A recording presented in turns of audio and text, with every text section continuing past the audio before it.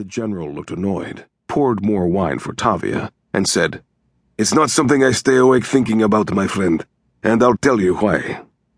I sat back, tried not to cross my arms, said, "I'm listening." "Do you think a foreign terrorist could mount some kind of action in Rio without help from the locals?" De Silva asked. "I'm not following you," Tavia said.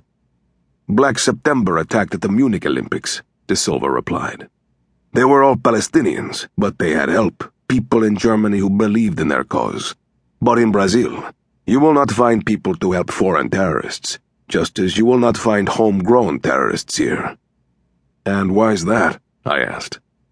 Acting as if it should have been obvious, the general said, "Brazilians, and especially Cariocas, do not have the right mindset for terrorism.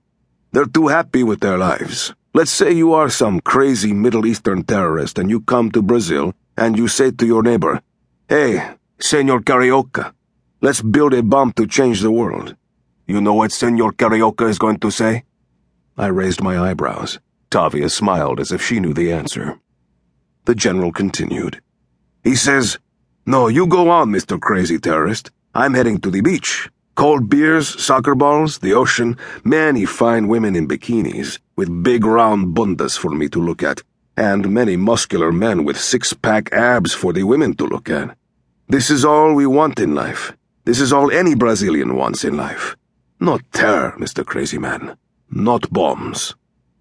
I glanced at Tavia, who was highly amused. "You agree with this argument?" I asked. "For the most part," she said, chuckling. "But what about Henri Dijon?" I asked. General De Silva groaned. "Not again, Jack. That was no attack. No evidence of international harm was found." "Because the autopsy was not exactly thorough." "You blame the doctors for not wanting to risk their lives if there were no other incidents of infection?" "Can I speak freely?" "I've never known you not to." "You guys wanted the way Dijon died to be hushed up?" De Silva went stone-faced, said, "We wanted to avoid a panic if it was unnecessary, and history has proven us right. Dijon and those two children were the only ones who contracted that virus. You and Tavia didn't get it, did you? The nurse didn't get it, did she? If the mysterious plastic surgeon had gotten it, we would have heard. But we didn't, did we? In fact, there were absolutely no new cases after Dijon. Isn't that so?" "Correct," I said. "There you go. End of story." Tavia said, "But, General, you have to admit it's strange that 2 kids from a favela and 1 visiting dignitary were the only victims." "Why strange? Who knows where Dijon had been in the prior few days? And again, it doesn't matter. No new cases in more than 2 years now." Tavia's cell rang. She looked at it, said, "The office." She got up from the table, answered, and walked away. I said, "I still think you'd be smart to beef up the number of hazmat teams at the venues." The general thought about that, shrugged, and said, "My budget is stretched thin as it is, thanks in part to Private's exorbitant fees, but I'll see." I had no time to respond to the not-so-subtle charge of price gouging because Tavia came back, highly agitated.